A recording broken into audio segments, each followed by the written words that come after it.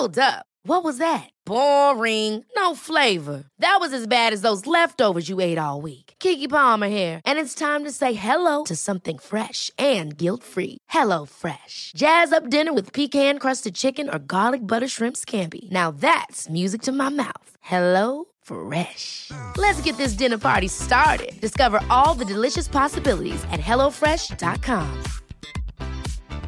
Planning for your next trip? Elevate your travel style with Quince. Quince has all the jet-setting essentials you'll want for your next getaway, like European linen, premium luggage options, buttery soft Italian leather bags, and so much more. And it's all priced at 50 to 80% less than similar brands. Plus, Quince only works with factories that use safe and ethical manufacturing practices. Pack your bags with high-quality essentials you'll be wearing for vacations to come with Quince. Go to quince.com/trip for free shipping and 365-day returns.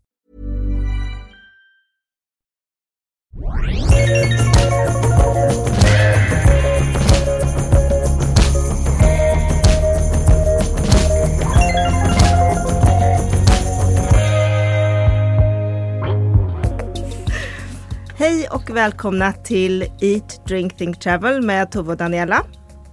Vi sitter som vanligt i Fredrik och Asakis studio. Fredrik här, hej. Jag är här, hej. Daniela är inte här. Nej, Daniela har fått förhinder. Och det är egentligen inte hon som har fått förhinder, utan det beror på att Milo, hennes son, fick feber precis innan vi skulle köra det här. Så det blir bara jag idag.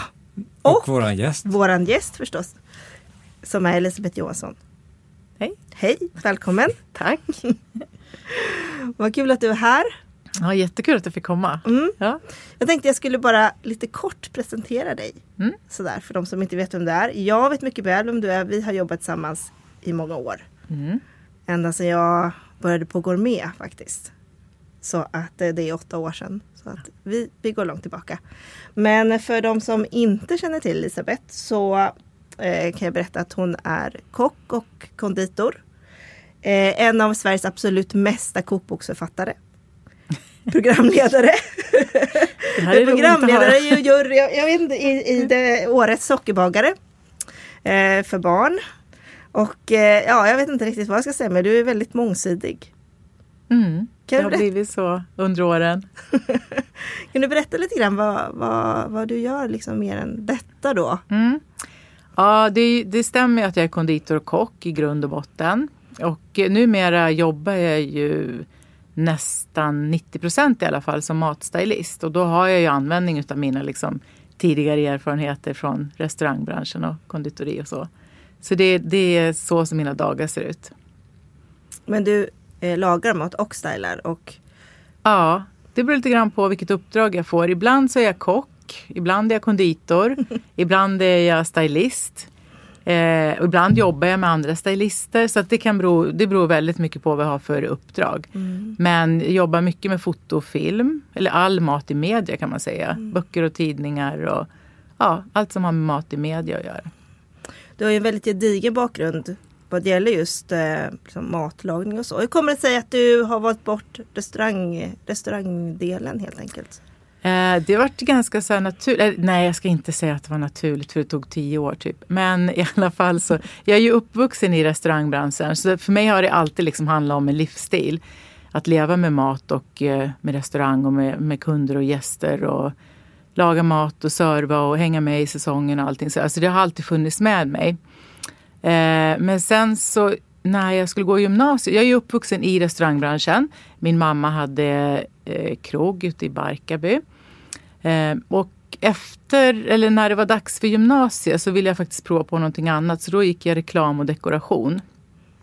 Där jag läste mycket komponering och färg och formlära och så. Och jag har alltid gillat att jobba med bild. Och nu har jag ju liksom fått allt i ett, om man säger, med det som jag gör idag.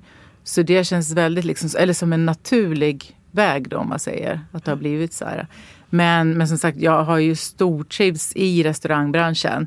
Jag har tyckt att varje dag som jag har gått till jobbet har varit liksom den bästa dagen i livet. Så att det tog många år att komma liksom ifrån själva restaurangköket, om man säger.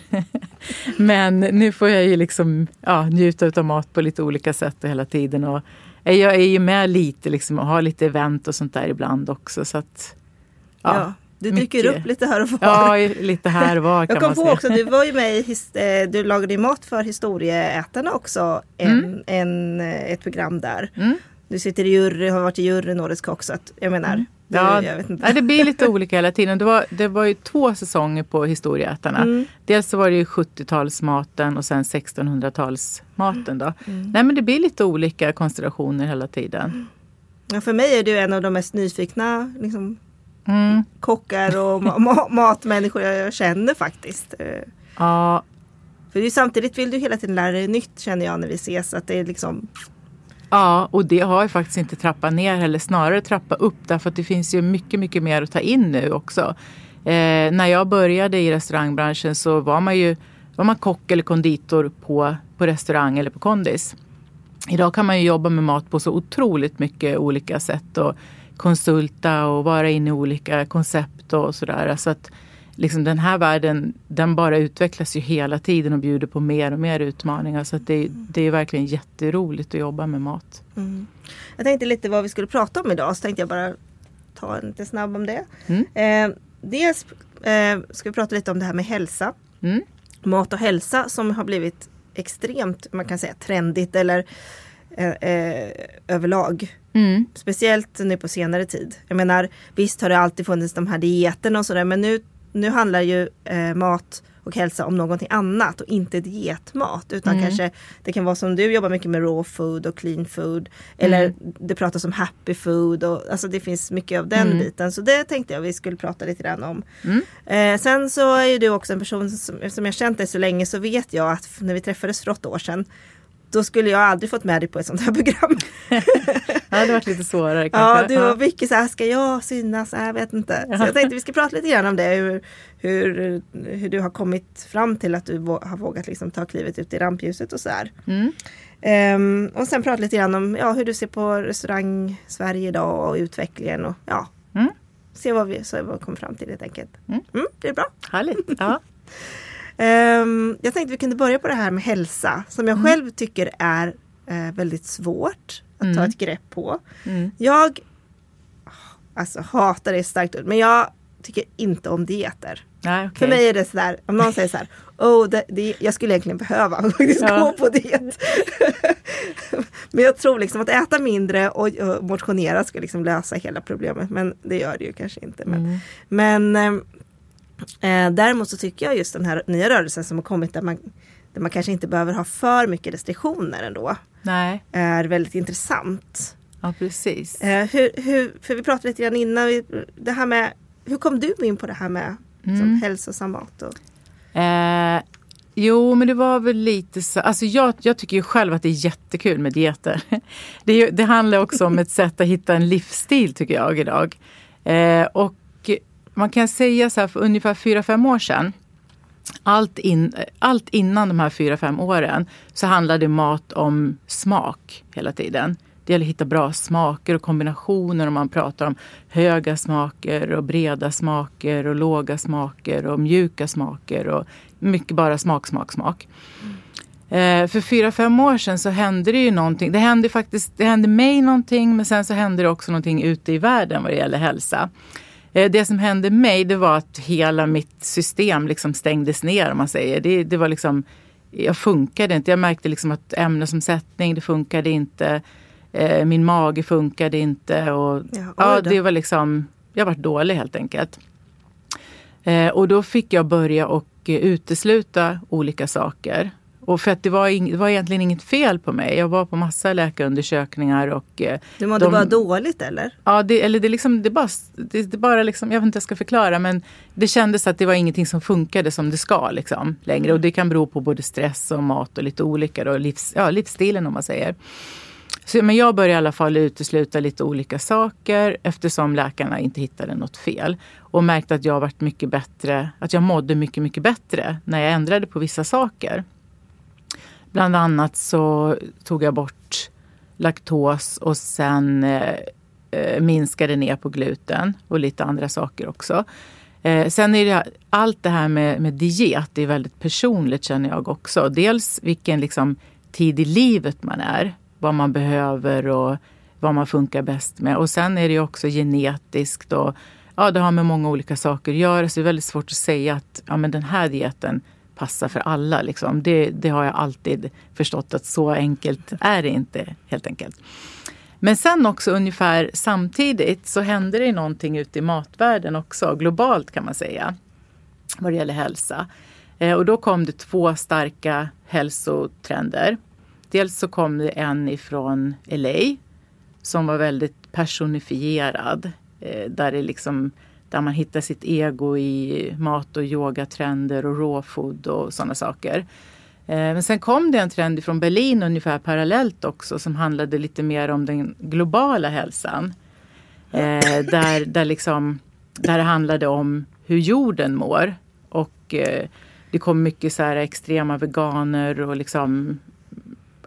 en liten annan typ av, det kanske också handlar om kroppshälsa, men lite mer vad jorden mår bra utav, om man säger så. Nu tycker jag att det har svängt ganska kraftigt här bara sista månaderna i den här egotrenden då. Att man kanske är tillbaks i den här Berlin-trenden lite mer, där man tänker på miljön och på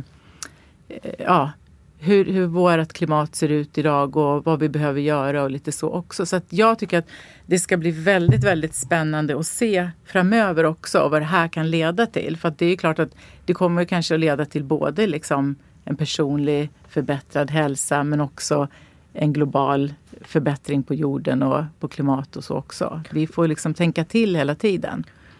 Jag menar, jag förstår inte riktigt den här sista trenden. Hur tar den sig uttryck i Men just att det blev mycket så här veganer och att man slutar med mjölk, man hittar substitut, andra produkter än kött, andra produkter än mjölk lite mer så. Och det var ju också så här tänkt som ett hälsotänk från början då. Men kanske att det också grundade eller bottnade mer i jordens hälsa också. Mm. Hur känner du? Du reser ju väldigt mycket och jag tror att du är väldigt ofta i USA till exempel. Eller hur? Av någon anledning som man tittar på ditt Instagram så och du har fått mycket uppmärksamhet också för dina böcker i USA.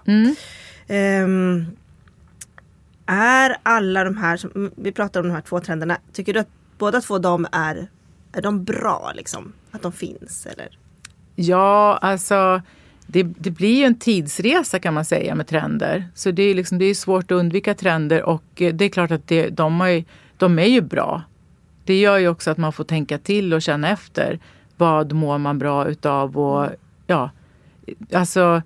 det har att själva det här smakbegreppet nu har förflyttats mer från vad maten innehåller istället. Det tycker jag är jättebra. Och en förlängning på det också är ju just det här med hur maten produceras. Det är ju varenda kock idag är ju jättenoga med var maten kommer ifrån. Det har man ju inte varit tidigare på samma sätt heller. Och att man letar lokalt och formdinging och sådana saker också. Att man plockar runt knuten det som finns och sådär. Fast det tycker jag egentligen, för mig har det varit någonting som jag har haft med mig sedan tidigare generationer. Min farmor var väldigt duktig på sånt. Så att det känns inte som något nytt för mig. Och jag har ju jobbat på Rosendal också i flera år. Och där har det ju också varit att ta reda på närproducerade grödor och så. Så att det känns väl kanske inte som att det är någonting nytt egentligen. Men det är en liten, vad ska man säga, comeback helt enkelt. Men är det inte viktigt vad maten smakar också? Jo, eller? Det tycker jag också. Det är jätteviktigt. Men det ena behöver inte utesluta det andra. Det känns bara som att det här är en förlängning. Och sen jag tänkte på det här med det här senaste då som har varit så stort med att så här, mat man mår bra av, man blir glad av. Det har varit böcker som har kommit ut som är bra för kroppen och sådär.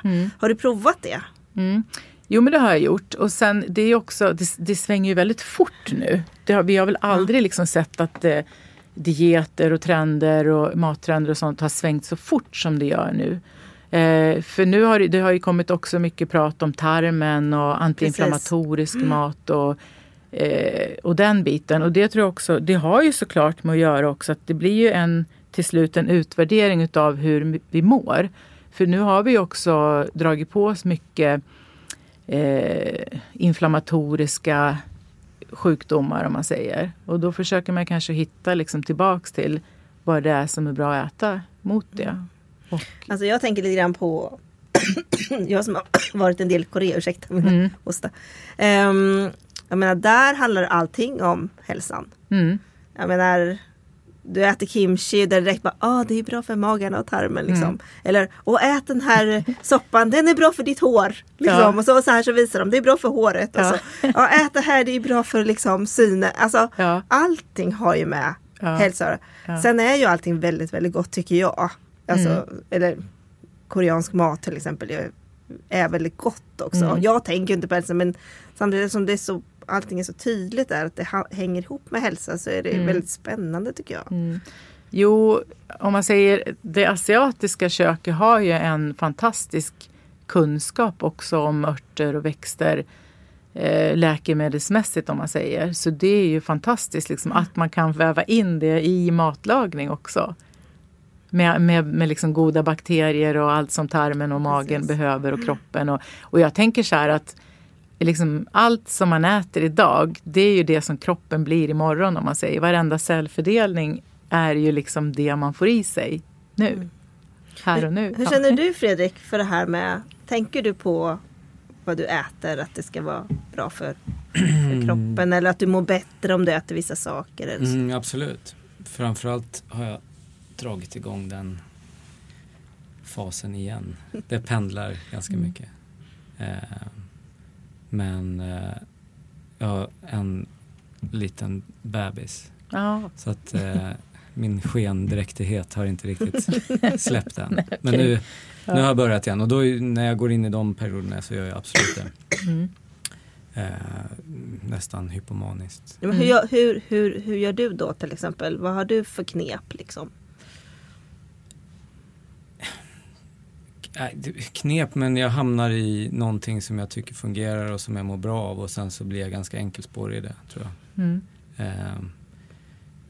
Inte nödvändigtvis på ett negativt sätt, men jag hittar en setup som känns bra. Vad kan det vara? Utesluter du saker då, eller vad kan det? Ja, alltså framförallt socker. Det är väl nummer 1. Som ryker. Sen har jag slutat vara så rädd för kolhydrater som jag var förut. Bara tänka mer äta balanserat istället för att, som du var inne på, gå på dieter. Förut körde jag, alltså för 10-15 år sedan, så uteslöt jag kolhydrater helt. Men den typen av hälsa blir liksom inte långvarig för mig, utan det var bara då. Sen så en balans med helt enkelt, vad ska man säga, vanlig syn på sin mathållning. Men med lite mer eftertanke. Det tycker jag låter väldigt sunt. Och det är också så här, man kan ju bli väldigt trött i långa perioder om man utesluter kolhydrater också. Och då får man ju liksom ingenting gjort heller. Så jag menar, det är ju inte liksom... Men det är ju så fantastiskt när man kan känna efter också. Vad man mår bra av och inte. Och det påverkar ju. Det gör det ju verkligen.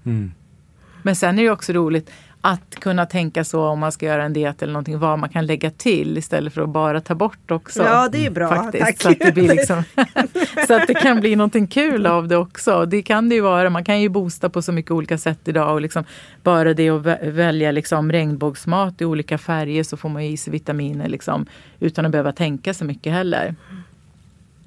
Så det är mycket kul man kan göra utav det, tycker jag också.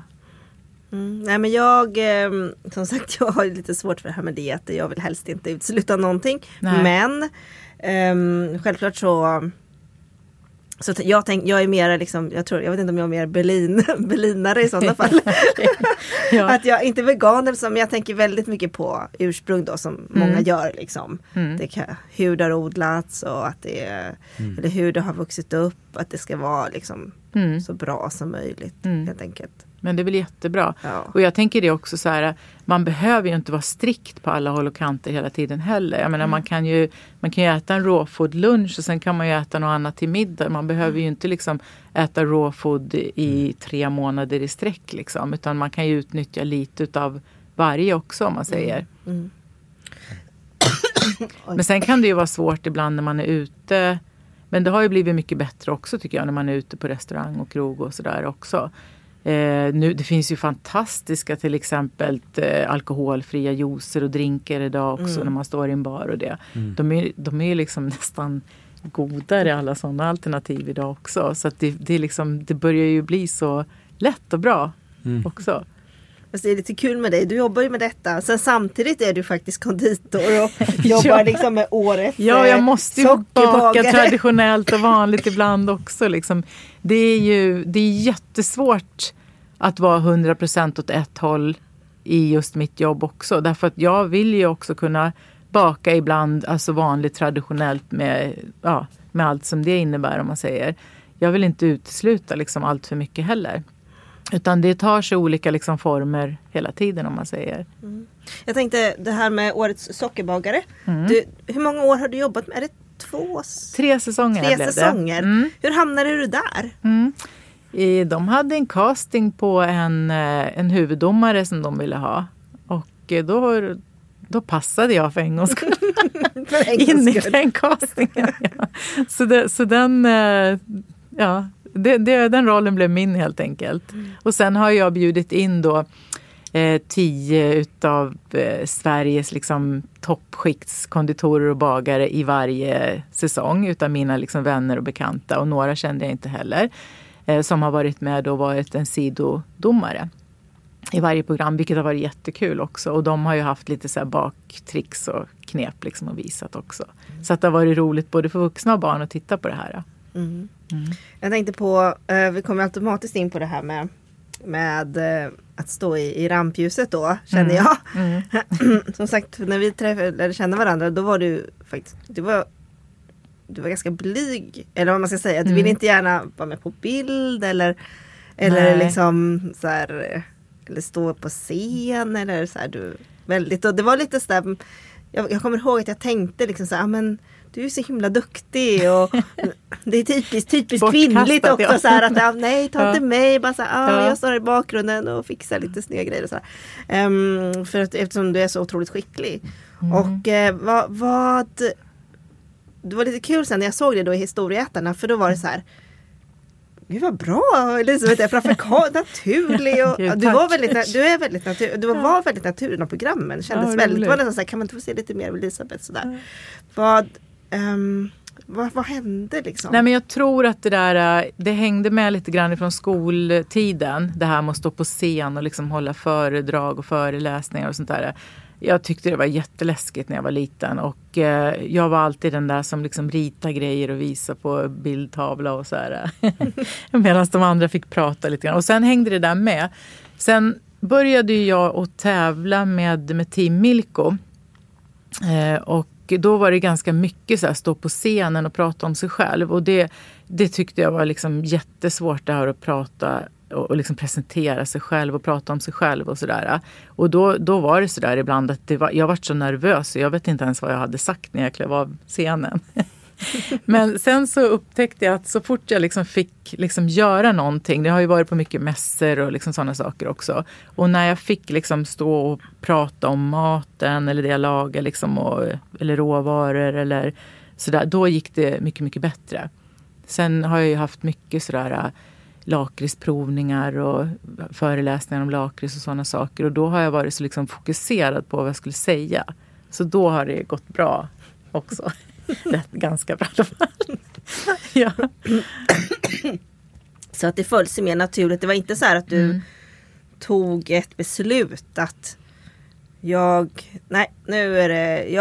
nu ska jag inte stå här i bakgrunden längre, utan jag ska våga. Nej, jag tror att det kom lite mer utav sig själv sådär. Och i början så liksom, då tyckte jag så här, gud, alltså vad ska jag säga liksom. Och det där var så här, och då var det bara liksom att prata på lite grann sådär. Nu tycker jag väl att jag försöker förbereda mig lite bättre och liksom försöker tänka på vad jag vill säga och om jag skulle lyssna på mig själv, vad jag skulle tycka var kul att höra. Så att jag försöker att vara lite mer fokuserad nu i alla fall. Mm. Ja, för nu är det ju ute mycket och som sagt till och med tv. Mm. Det är väldigt bra. Ja. Jag tycker det, för mig har det faktiskt varit ett beslut som jag har tagit. För jag tycker fortfarande inte om att stå framför kameran eller sådär. Nu ska jag ju prata på den här måltidsmässan i Uppsala. Jag vet inte om det här sänds innan eller efter, men hur som helst så jag tycker fortfarande att det är jättejobbigt. Men jag har bara bestämt mig för att man måste bara utanför sin comfort zone ibland och så får det väl gå bra. Som det går liksom. Och för det som det är så kanske man känner sig van. Ja, men jag tror det kommer gå jättebra. Vad säger du Fredrik? Du har ju stått på, du som kör ju, du är ju mycket på scenen. Ja, men det blir inte lättare. Jag har turnerat i 20 år nu kanske. Så gammal är jag inte som det låter, men jag har faktiskt gjort det i 20 år. Och det blir inte lättare. Det blir inte det. Nej, men har du något så här knep liksom när du ska... Ja, men det är en sån hatkärlek till det där. Ja. Det är ju väldigt speciell känsla att göra det. På så liksom stora scener som jag ofta spelar på. Så att det är ju en form av upplevelse, men det är en väldigt skräckblandad upplevelse varenda gång. Jag tror aldrig att jag... Wow. Jag tror aldrig att jag inte har varit lite rädd för det. Men liksom, vad går du igång på? Vad är det bästa då om man säger, som du liksom, eftersom du har gjort det så länge? Ja, men det är förutom det rent musikaliska, i och med att det är det jag håller på med och älskar, så är det en extrem adrenalinkick som man blir beroende av. Som inte går att jämföra med någonting annat. Nej. Och när det är över så är det... Då vill du bara tillbaks, eller? Nej, men jo, absolut. Ja. Men det är också ett lugn som inte går att beskriva. Så att det är en rolig resa helt enkelt. Det är nog bästa beskrivningen på det. Men som sagt, jag kommer nog aldrig att bli lugn inför att göra den grejen, oavsett hur. Brukar du så här liksom recensera dig själv i huvudet efteråt? Och så jämt. Absolut. Men jag vågar knappt på riktigt titta på publiken. Nej. Än. Jaså, det är så. Jag får tvinga mig att göra det för att det ser så tråkigt ut annars. Men jag är folkskygg. Och då är det jobbigt att spela framför 70 000 personer. Det är lite så här, men jag tror att det är någonting hos en. Det är som hos mig också. Det är alltså... Att man vill på något sätt göra någonting som man vet att man liksom är rädd för på något. Det är någon sån här, som du säger, skräckblandad förtjusning över det. Plus att det blir nog mitt uttryckssätt, tror jag. För jag är ganska blyg och sådär timid som person. Men någonstans ska det ju ut. Så att då slipper jag använda munnen. Men om man säger där du är nu idag, hade du kunnat tänka dig för 20 år sedan att du skulle liksom vara det?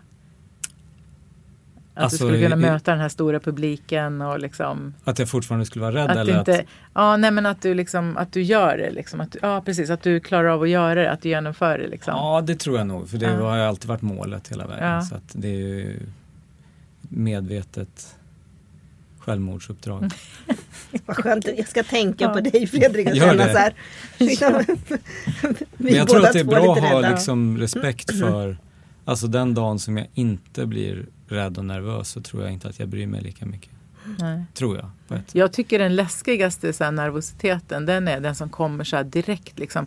Den kan ju komma så här, när man har stått på scen i typ en kvart eller någonting, så kan det liksom bara skölja över en, som liksom nästan bara känna att benen svajar och liksom att man håller på och svimmar. Det är nästan värre tycker jag än att gå så där och vara nervös innan liksom, för den är mera så här som man kan liksom göra något åt, om man säger. Absolut. Eller tänka bort eller sådär. Men det är när kroppen blir nervös som det är svårt tycker jag.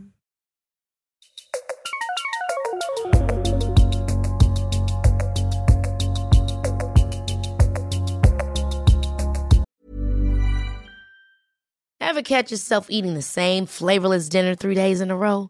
Dreaming of something better? Well, HelloFresh is your guilt-free dream come true, baby. It's me, Keke Palmer. Let's wake up those taste buds with hot, juicy pecan-crusted chicken or garlic butter shrimp scampi. Hello Fresh. Stop dreaming of all the delicious possibilities and dig in at HelloFresh.com. Let's get this dinner party started. Many of us have those stubborn pounds that seem impossible to lose, no matter how good we eat or how hard we work out. My solution is PlushCare. PlushCare is a leading telehealth provider with doctors who are there for you day and night to partner with you in your weight loss journey. They can prescribe FDA-approved weight loss medications like Wegovy and Zepbound for those who qualify. Plus, they accept most insurance plans. To get started, visit plushcare.com/weightloss. That's plushcare.com/weightloss. Hey, it's Ryan Reynolds, and I'm here with Keith, co-star of my upcoming film, If, only in theaters May 17th. Do you want to tell people the big news? All right, I'll do it. Sign up now and you'll get unlimited for $15 a month and 6 months of Paramount Plus Essential Plan on us. MintMobile.com/switch. Upfront payment of $45 equivalent to $15 per month. Unlimited over 40 gigabytes per month. Face lower speeds. Videos at 480p. Active Mint customers by 531.24 get 6 months of Paramount Plus Essential Plan. Auto renews after 6 months. Offer ends May 31st, 2024. Separate Paramount Plus registration required. Terms and conditions apply if rated PG.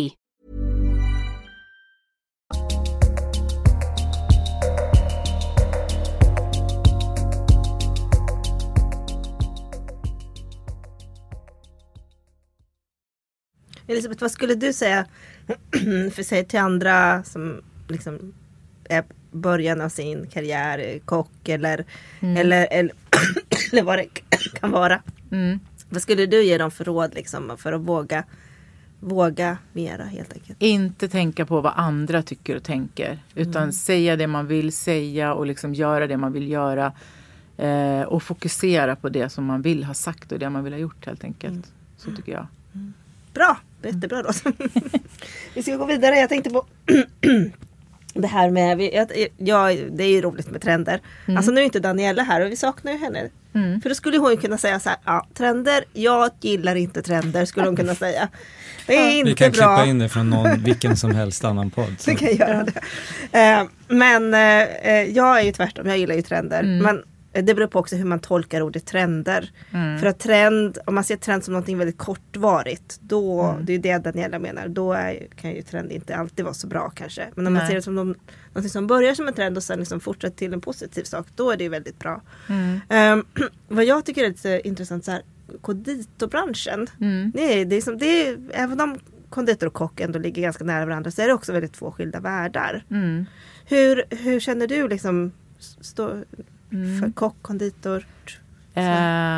Jag vet inte riktigt vad du tänker på sådär. Det är klart att det är två helt olika communities yrken, kan man säga. Liksom, ja, man säger. Precis. Jag tycker det är väldigt få som hanterar båda. Jo, men det är lite grann som att vara både snickare och målare. Ja, liksom. Det är lite olika. Men jag tänkte på det här med trender. Jag ser ju så här trenderna mer som livsstilar.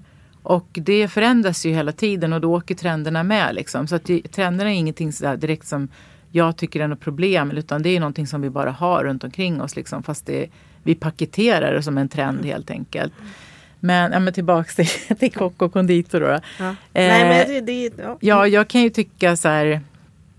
Jag kan ju tycka att det är liksom själva så här, om man säger så här, om man tänker sig arbetsplatsen för kock och konditorer, så kan det ju vara lite så här tuffare klimat i ett restaurangkök. Lite mjukare och lite så här behagligare kanske i kondis och liksom bagerier och så. Det tycker jag är den största skillnaden. Sen är det ju klart att det är olika yrken man utför, om man säger så. Men sen har ju både liksom restaurangköksvärlden har ju utvecklats jättemycket. Men det har ju också, jag tycker att om man tittar på konditorbranschen, så tycker jag att de har utvecklats väldigt, väldigt mycket tekniskt under 15-20 år. Och även kvalitetsmässigt på råvaror, om man säger. Där har man ju nästan liksom gjort ett helt omvändande, ett helt byte liksom ifrån pulver och mixer till liksom verkligen superfina råvaror och en äkthet liksom som inte fanns tidigare. Det är klart det har väl varit lite så i kockvärlden också. I matvärlden också, om man tittar på storhushåll och så är det klart att det har varit lite så också. Men det är väl de saker som jag tycker skiljer sig mest liksom. Lite grann, lite så här klimatet. Sen ska man ju komma ihåg också att det är extremt påfrestande att stå i ett restaurangkök. Det är påfrestande och det är stressigt och det är liksom en snabb arbetsmiljö och det ska hända saker fort och det är ganska så här farligt yrke också. Det är varma saker, det är tunga saker, det är liksom det är otroligt liksom stressigt så här. Så att då händer det ju, det blir ju ett annat liksom klimat också. Jag tänker lite, om man pratar med, jag vet inte vad man säger, men jag menar, det har ju blivit också ett på restaurangen så finns det ju också en slags 2 olika sorter av desserter idag. Alltså antingen kan du vara i den klassiska franska världen eller så kan du vara lite mer i kockvärlden och göra ängsyre, sorbet med granskott och alltså lite mer New Nordic taste. New Nordic liksom. taste har ju liksom blivit så det, man kan ändå säga att det är väldigt brett att jobba med desserter och den biten idag också. Ja, verkligen. Och mycket asiatiska desserter. När jag började på Hasseludden runt 2000, då fanns det inga desserter ute på Hasseludden eller i japanska kök överhuvudtaget, utan det var lite sorbet och lite melon och så. Och jag kom dit och gjorde ett dessertkoncept med japanska smaker då, med internationella desserter om man säger. Så det var ju väldigt, väldigt nytt och spännande då. Idag är det ju rätt så vanligt med liksom asiatiska smaker i desserter, så där har det ju hänt jättemycket också. Om vi pratar lite mer om trender, passa på här nu. Vad ser du liksom dessert- och konditorvärlden? Var är de på väg? Nej, men nu är vi ju mycket i det här foraging och plocka liksom det man har runt knuten och mycket vilt och vilda örter och vilda växter, och det kan jag ju se att det kan fortsätta ett tag till faktiskt. Och att man gör det just, eller vad ska man säga, lokalt, utgår från lokala smaker, lokala traditionella recept också, fast man gör om dem med lite ny touch om man säger, som det skulle kunna vara ostkaka eller vad som liksom.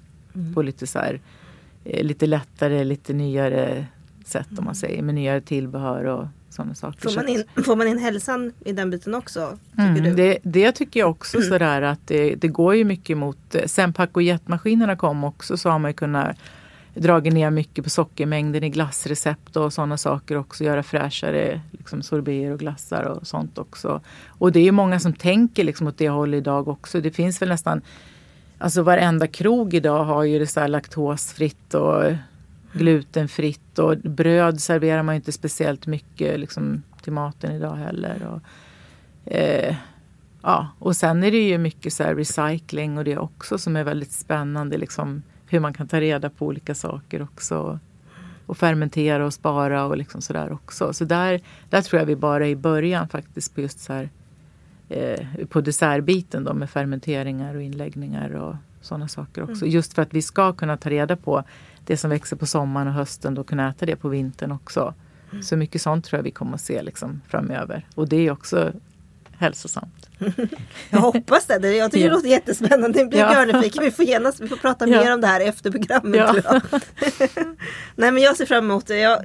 Personligen så kan jag tycka till exempel att det kan bli lite så här tradigt med när man använder för mycket så här rotfrukter i desserten och så här. Jag kan tycka att det känns roligare om man kan hitta andra vägar liksom, och till det nyttigare faktiskt. Det finns ju vissa så här grönsaker och vissa rotfrukter som passar väldigt, väldigt bra att göra desserter på.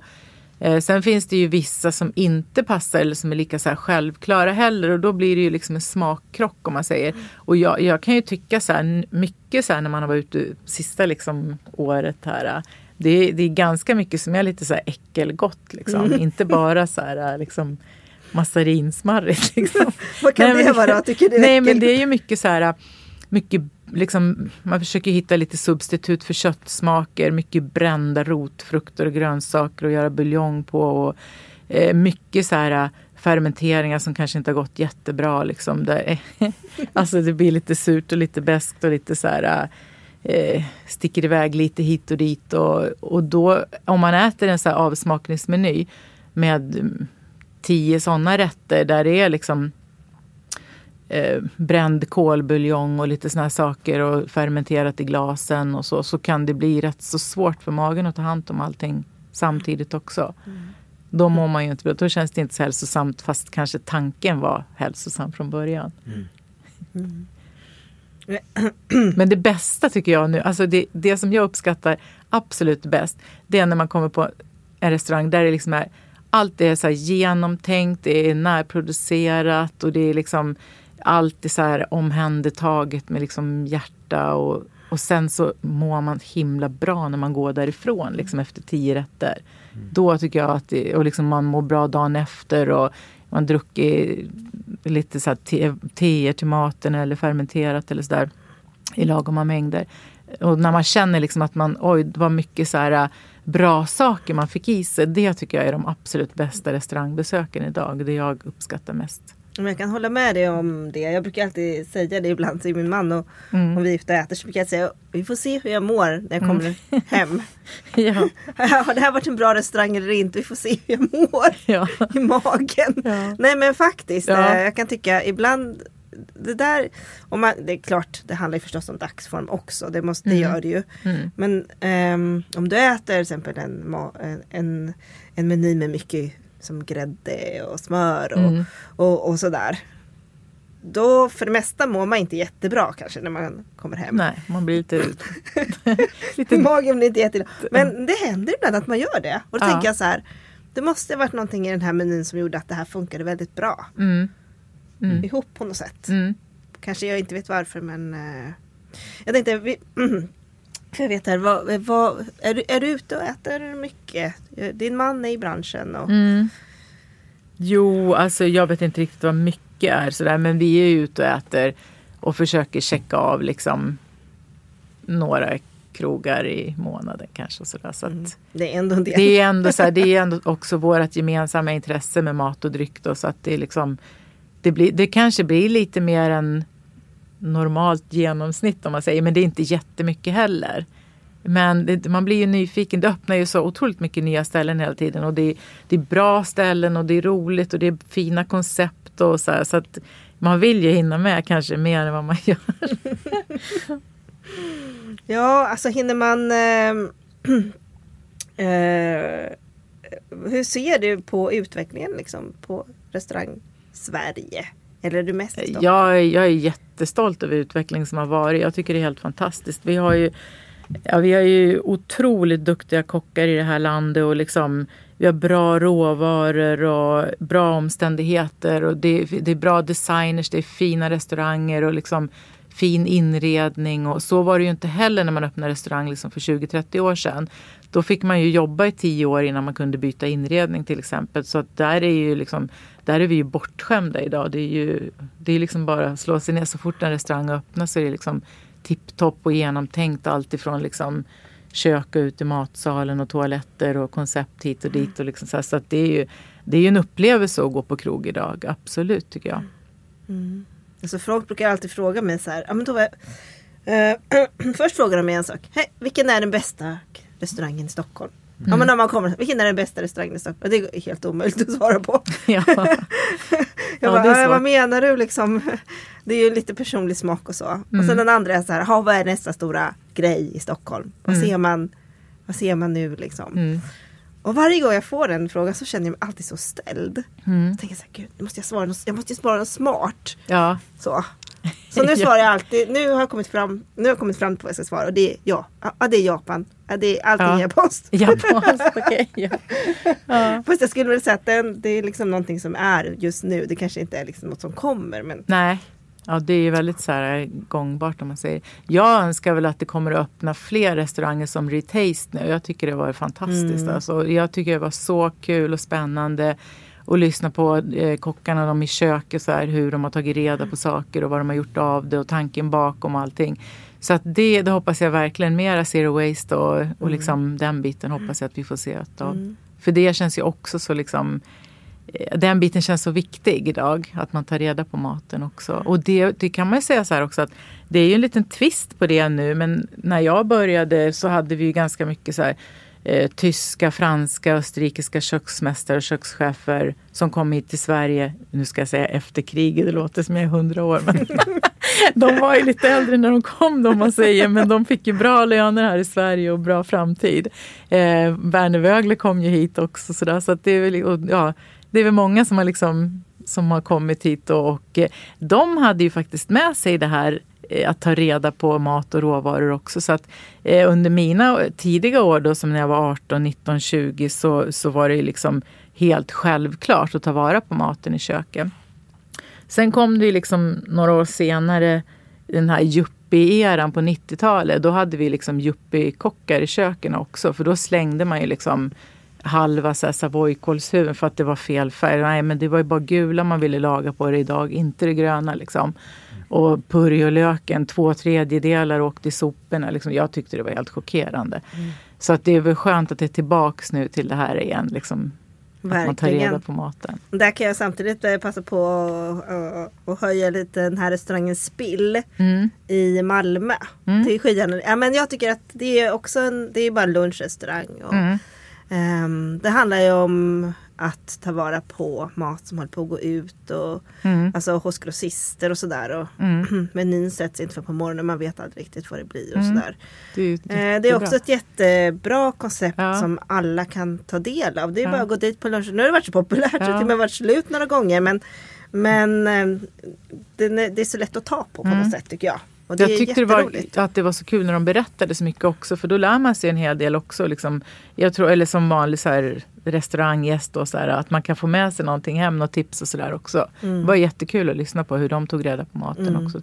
The Taste är ju Paul Svenssons restaurang, eller tillfälliga. Ja, den är väl snart, är det till oktober eller? Ja, jag tror att det var kör så länge.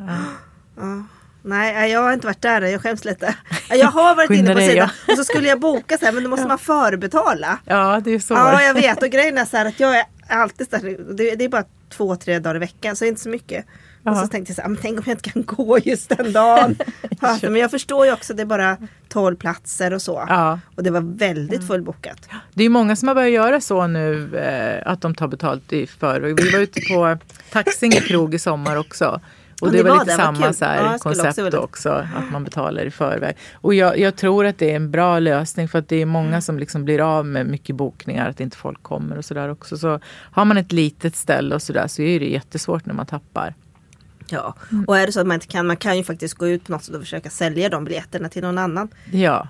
Och så. Eller om, jag vet inte riktigt. Men jag kan tycka jag tycker det är jättesvårt att förbetala, för att jag är en sån här människa som jag vet inte vad jag gör. Nej, men det kan ju vara svårt. Det kan ju vara jättesvårt. Jag har ju också så här oregelbundet jobb och lite vet jag aldrig vad jag gör riktigt. Så att då är det också jättesvårt. Så, så det är klart att, Men däremot så kanske man hade, om det hade funnits någon möjlighet kanske att man kan sätta upp sig på någon väntelista på någon tid, och så kanske att det finns det hos krögaren då. Så om det är några som inte kan, då kanske han bara kan slussa vidare till någon slags... Ja, precis. Alltså om man kunde hitta något sånt. Vad tycker du om det, Fredrik, med förbetalning? Jag vet inte, alltså jag förstår ju självklart grejen. Jag tycker det känns lite konstigt. Det är svårt att... Alltså man kan ju ha en försäkringsavgift till exempel, liksom, om det är närmare. Ja, precis. Men just att betala innan så där, jag känner mig inte lika välkommen om jag ska vara ärlig. Men jag fattar ju såklart varför. Men jag tycker att det blir liksom lite... Det blir lite mäckigare att dra ihop några stycken också sådär. Att, liksom, att se till att alla liksom kan betala, och alla kanske inte kan betala i förskott heller. Liksom. Exakt. Så det kan ju vara lite problem med det också. Men är det alltså en fixed meny eller ett pris för allting? Ja, precis. Ja. Och så drycken brukar man inte ofta betala för. Ja, det är bara menyn då. Okay. Ja, men jag tycker också det är svårt det där, tycker jag. Jag vet inte. Jag gör det väldigt sällan. Men ibland måste man ju. Ja, då får man göra det. Eller, jag vet ju också, ibland så har jag liksom några som ska gå och inte kan, och då har man liksom köpt deras biljetter eller så där. Ja, det blir lite trixigare helt enkelt. Precis, för samtidigt som sagt, det förstår man ju på ett sätt. Ja. Jag tänkte bara innan vi avslutar, så finns det faktiskt ett ämne som man kan inte liksom prata med Elisabeth och ta upp det bara lite grann. Och det kan det vara lakrits kanske? Ja, okej. Det är så att Elisabeth är ju queen of licorice. Eget lakritsmärke. Och bara lite så här, varför är det så himla häftigt med lakrits? Alltså jag vet inte, jag bara älskar lakrits. Alltså, det här är så konstigt när jag ska förklara. Därför att jag är egentligen ingen lakritsgodisälskare. Och det har jag aldrig varit, utan jag är verkligen en så här chokladmänniska. Men det var någonting så här för 10 år sedan, lite drygt, när jag fick smaka lakritsgranulat för första gången. Alltså rå lakritspulver som jag bara smälte för lakrits. Att använda det som krydda och liksom smaksätta saker, det var det jag gick igång på. Då använde det liksom i konditorgrejer och desserter och sen senare i matlagning. Och sen ju mer jag lärde mig om det så vart jag fascinerad utav, det är tillbaka till det här med asiatisk medicin och det. Alltså lakritsroten som medicinalväxt och läkeört vart jag så fascinerad av. Så då, ju mer jag läste om den biten, ju mer intresserad blev jag utav det, hur bra den liksom är. Den är antiinflammatorisk och har massa fina egenskaper. Och tog fram en spa-serie som är baserad på lakrits. Med, tillsammans med Melisen Sundgren som är örtterapeut. Och så tog vi fram ett koncept med det som jag har jobbat med då i 8 år efter det. Och som vi fortfarande jobbar rätt mycket med. Men sen har jag ju haft så här jättemycket lakritsprovningar. Varit med på lakritsfestivalen i 8 år. Och jag har skrivit 3 böcker om lakrits. Nej, men det har liksom bara rullat nu på. Ja. Och haft lakritsprovningar i LA, i Hollywood Hill, Beverly Hills, Orange County och signera böcker i Hamptons. Och för lakritsboken har blivit översatt på engelska och på 7 olika språk. Och idag fick jag mejl om ifrån ett tyskt bokförlag då, som har översatt boken, att den hade fått massa priser som jag skulle få veta lite mer om. Så det verkar spännande. Så det där med lakrits har liksom varit som en snöboll. Det har bara rullat på helt enkelt. Så nu är det liksom de där 10 extra liksom procenten då ifrån de här 90 som jag jobbar med mat, och så är det liksom lakrits. För hela slanten 10% kan man säga. Men jag tänkte det här med lakrits också. Är det, alltså man tänker ju, det finns vissa länder man tänker lakrits. Alltså man tänker ju till exempel Finland. Tänker man lakrits. Och sen Italien tänker jag lite, men det är väl lakritsroten då, inte liksom själva lakritssmaken direkt. Nej, de äter ju lite så här pastiller med rå lakrits, och så har de det, kan ha i någon glass och i någon biscotti och eller liksom i kaffet lite grann och sådär. Men de är ju inga, de odlar ju lakrits där, eller liksom skördar lakrits. Mycket växer ju vilt också. Och så säljer de hit till Sverige. Och de har ju varit här ifrån Italien och tittat vad vi gör med all lakrits här. För de fattar inte liksom hur vi kan göra av med så mycket lakrits. Ja, och Island också tänkte man. Ja, Island är stora på lakrits också. Men de är stora på lakritsgodis där. Just det. Och de har ju liksom gjort en egen liten trend där som har hållit i sig i 40 år. Med lakrits och mjölkchoklad. Just det, det är väldigt gott faktiskt. Ja, och det började med, det var en lite rolig grej så här. Det började med att det fanns ju såna här remmar förut på en rulle med en liten karamell i mitten. Rosa eller ljusblå där. Så köpte barnen såna där rullar och så rullade de upp dem. Och så köpte de små så här Milka, tror jag det var, som hade små chokladkakor med mjölkchoklad. Och så lindade de här lakritsremmarna runt chokladbiten. Och så käkade de det. Och sen har de byggt upp en hel godisindustri nu liksom med lakrits och mjölkchoklad. Så det är helt fascinerande faktiskt. Vi har varit där och tittat i ett par fabriker. Det var jättekul att se. Så det har liksom tagits lite olika uttryck i olika länder, om man säger. Holland och Belgien är också stora på lakrits, och England är också stora. Men sen finns det ju de som inte klarar av lakrits faktiskt. Det är ju så. Och det kanske, jag vet inte riktigt vad det är. Jag tycker ju jättemycket om det. Men jag är ju det söt lakrits. Liksom. Ja. Gillar du lakrits? Nej, det gör jag faktiskt inte. Alltså inte som godis och konfektyr, utan i mat då. Ja, du kan få prova en tvål sen då, kanske. men jag tänkte så här, jag tror nästan att det kan ha någonting med liksom kemin i kroppen att göra. Därför att det är liksom inte så här, det är aldrig någon som säger att de tycker lite om lakrits. Utan liksom, antingen så äter man det eller så äter man det absolut inte. Liksom. Det är som en koriander för folk. Ja, lite precis grann. Så. Det kanske är något så här genetiskt liksom, eller någonting. Jag vet inte riktigt. Jag har inte kommit på det än. Vi får se om det kommer några forskarrapporter framöver. Ja, jag tror att det här med lakrits fortfarande är ganska oupptäckt. Alltså det känns lite som att det känns att det finns mycket att göra där. Faktiskt helt enkelt. Så. Ja, nej men vi får tacka för den här gången kanske. Gud, tack så jättemycket. Vad mysigt det var här. Vad var här? Det var en jättefin studio. Det är synd att ni inte kan se den, för den är verkligen supermysig. Jättekul att du ville komma hit. Tack. Och vi hoppas att du kommer tillbaka. Vi pratar lite mer om lakrits och säkert absolut mer intressanta saker. Tack så mycket. Och tack Fredrik. Tack. Hej då. Hej då.